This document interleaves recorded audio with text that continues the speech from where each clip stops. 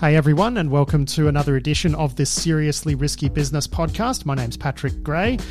This podcast is a discussion of Tom Uren's weekly Seriously Risky Biz newsletter, which is produced by him and it is supported by Lawfare with some help from the William and Flora Hewlett Foundation. And this week's edition of the podcast and the newsletter are both sponsored by Corelight, who make the network security monitor for security purposes. They maintain Zeek, the open source network security monitor. The commercial one has more bells and whistles, and you can find them at corelight.com. Tom Uren, it's good to chat to you again, my friend. It's been a little while I've been overseas. G'day, Patrick. Welcome back. Thank you so much. So I've got your newsletter for this week sitting in front of me, and you've covered two items in depth. And let's get into the first one now. You've titled it, Living Off the Land is the New Normal. We've heard organizations like NSA really having, I don't know, would you describe it as conniptions about Chinese APT groups really embracing living off the land techniques? And you've found a report from the security firm Huntress, which really kind of underscores what they've been saying, which is attackers using living off the land techniques. Like, that's the new normal. Yeah, so quite a few articles I've written over the past 6 months. There have been what I would describe as very concerning hacks. And, for example, the ones at MGM and Caesar's Palace, but also ones that deal with Russian actors and also Chinese APT actors. And they're all using that technique.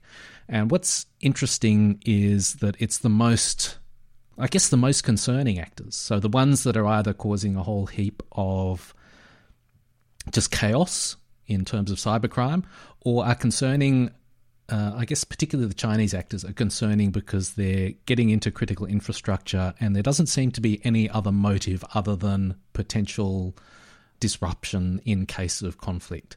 And so you've got this tier of very worrying actors, and they're all using that technique. And this report wasn't aimed at those actors. It was aimed at actors that are affecting small and medium businesses. And they actually quantify the number of incidents that were using just living off the land techniques, and so no malware, and it's more than half of incidents. So you can very clearly say it's not just a high-end thing, it's a universal that's happening across all kinds of actors. Yeah, I mean, this is something that I've spent a bit of time on this year, right? Because I think it is definitely a trend. So the one where you were talking about like possible infrastructure disruption by the Chinese, that was what Microsoft called Vault Typhoon. And that really freaked out the USIC because I think they turned up at, telco in Guam and a few other places. And certainly we're doing, living off the land style attacks. Just for those who don't know, by the way, like it's very easy for us to assume that everyone knows what living off the land means. It means that you're not bringing viruses or malware. It means that, you're hacking into a system or a bunch of systems and you're using things like inbuilt tools in Windows or, very commonly used utilities or whatever, and you're just configuring them in a way or using them in a way that gets you where you need to go. So it's basically a way to hack places without using malware. And when I was over in the States, about a month ago, we recorded our podcast at the NSA's Cyber Collaboration Center, and the center's director, Morgan Adamski, I asked her, like, why do you think this trend is on? And she just said, well, people just aren't set up as well to detect threat actors who are living off the land because they are sort of better equipped to deal with things like spotting malicious files, right? So it certainly seems like the trend is on. And I did find it interesting that Huntress is saying it's not just for the APT crews, but it's also for the, smaller targets. Yeah, so one of the more interesting groups I examined in the last year was Guacamaya. Yeah. And they had these tremendously detailed videos that they published, which went through all the steps they took to compromise, I think it was some South American mining company. And they were using the same techniques. And I remember quite vividly, they went back into the network 3 different times and wiped it. So they were motivated by environmental concerns and they just didn't like this mining company. But they came up with 3 different living off the land ways of wiping the same network. So there's, I guess, it just goes to show that there's tremendous scope to do these things in all sorts of varied and different ways. And, when you've got the entire range from activists through to APTs that are tasked by military concerns, everyone's doing it. Yeah, that's it. Everyone's doing it. All the kids are right. On lol bins. It's a crazy, crazy time. It's a lol bin crisis. So let's move on to the next thing that you wrote about this week, which is looking at, and it's something that we touched on briefly in the weekly show with Adam Boileau yesterday. Basically, we've had firms both in the UK and the US who do, like law firms who do property conveyance, right? So they help organize property and real estate transactions. Yeah, two separate firms, suffered ransomware attacks, which stopped them in their tracks. And then all of a sudden, property transactions weren't settling. And it's just amazing that we had two of these happen in the 1 week on different continents. Presumably, I think was it different actors or was it the same actor? It's not clear. So that part is also interesting because one part of me wants to say for ransomware and cybercrime gangs, if you can extort these groups, you really get a lot of leverage because all of a sudden you've got all the people who they rely on who are saying, fix this as quickly as you can. Now, I don't think that they were deliberately targeted, though. It seems like one of the theories is that they both had Citrix NetScaler, and both were not the quickest at patching them.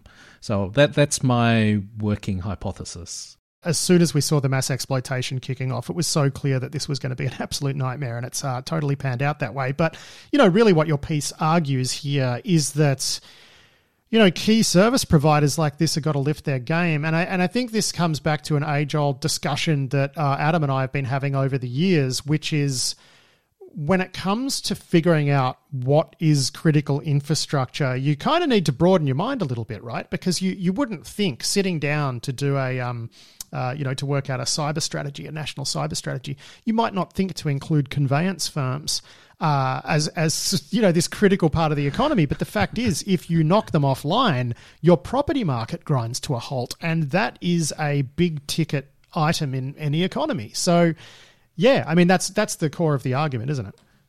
Yeah. So I suppose there's two sides. One side is that in a crisis, people tend to band together.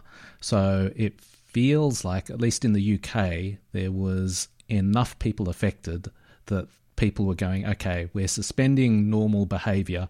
We're going to be nice to each other, figure out how to muddle through this. And in the end, everyone will kind of be okay. So that's the very optimistic, positive view of this. I think really it causes a tremendous amount of angst for people at the time because there are people who are literally saying, I've bought a house, I'm paying for it, like the bank has issued me a mortgage, I'm actually, on the hook for this amount of money, and I don't know where the money's gone, and I've got no guarantee when I'm actually going to be able to move into the house. And so the other side of it is that it does have huge impacts, and I think if not enough, you can get this weird effect where if not enough people are affected, it's really quite disastrous. When everyone's affected, you muddle through. If it just affects a small percentage of people absolutely get screwed. Yeah, exactly. They get screwed. Yeah. Look, this whole Citrix, event kind of reminds me a bit about the Excellion file transfer appliance attacks, and what was the other one? Move It. Yeah, which was the biggest one in history or whatever. I mean, this is just the ransomware equivalent to the Move It attack, where you've got an easy entry into deploy ransomware in an environment. So instead of just grabbing all the files from a file transfer appliance, you actually going into an enterprise and ransomwaring them and causing them serious disruption. But, the MO has that overlap, right? Which is that there's a bug that you quickly weaponize and turn into a campaign. What's real funny, though, is like people, in industry working for the big companies like Symantec and McAfee would often talk about how people, these hackers are weaponizing bugs very quickly after vendors release patches, but it never really happened at scale, right? Like they were predicting that for a decade and a half, but it feels like now we are finally there in this paradigm where a vendor can release a patch. And that's what happened in this case. Citrix patched it, and then people reverse engineered the patch, figured out the bug, and then bang, we've got this sort of mini ransomware crisis affecting companies and government all over the world. I think we're going to see a lot of this next year, is what I'm saying. Yeah. Well, in these cases, it's not even clear that there's ransomware being deployed. And so the victim company will say things like, we've shut off access to our systems and locked them down. And it's even just the threat of the possibility of ransomware that causes the disruption. It's the response to the intrusion, and they're going very radical with the response to prevent the ransomware being deployed. Yeah, that's right. Yeah. So I think that neither company has confirmed it's ransomware, and it feels a bit like 10 years ago they would have just tried to muddle through and fix the intrusion and wear the risk of something worse happening, because that worse was just data theft. Yeah. And now the worse is, well, our systems get locked up for potentially quite a long time. It feels like every incident is a potential ransomware incident, even when it's not. Well, DP World is a good example of that, and I was so happy to see in your newsletter that DP World has confirmed that they weren't ransomware. Now, this is the Australian port operator that controls about 40% of all of the containers coming in and out of Australia by sea. So obviously a very, very important company here. And they had an incident where they had to shut down their ports basically for a few days, and the national coordination mechanism was invoked, and we got the full-on, federal and state government response to this, and it all worked out. But I couldn't find any reports that ransomware had actually been deployed, just that it was exactly like you said, like they pulled the pin when they detected some sort of intrusion. And they've now confirmed that that's the case. And also, it looks like they were also another Citrix victim. And Claire O'Neill, our Home Affairs and Cybersecurity Minister, was quoted in the Financial Review the other day, giving them a solid kicking, actually, for failing to patch that bug, which I think it's just a wild sign of the times when... you got a fairly senior government minister saying to someone, why you no patch Citrix? Yeah, that's right. Yeah, and so interestingly, ASD, the Australian Signals Directorate, just I think 2 days ago came out with their updated basic recommendations for companies. They're called the Essential 8. And they've stepped up patching timelines. They recommend that if a vulnerability is being exploited, or there is a proof of concept available, that you patch it within 48 hours. And so that seems like it's a recommendation for the times. So in all these cases we've talked about, DP World, the two housing ones in the UK and the US, that vulnerability was there. It wasn't patched. We don't know if that was how the criminals got in, but if they'd been patched in 2 days, it potentially could have saved a whole lot of angst. Yeah. I mean, that's one bit of advice. The other advice would be don't run, Fortinet or Citrix at your edge. I mean, it seems like they're more... Yeah, well, it seems like if you've got an edge device, I think you have to be prepared to mitigate it very quickly, regardless of what it is. There are solutions these days, though. Like, one of them is a sponsor of ours, but they're not the only one who do this. But you've got like these network edge appliances that won't even open ports until someone has signed in via SSO, right? So they do their Okta auth and then they get a port. So like there are more modern solutions to this problem. But, patching within 48 hours certainly is going to put you in a much better place. So I agree with the advice from ASD there. I'm just wondering if it's going to be quite enough.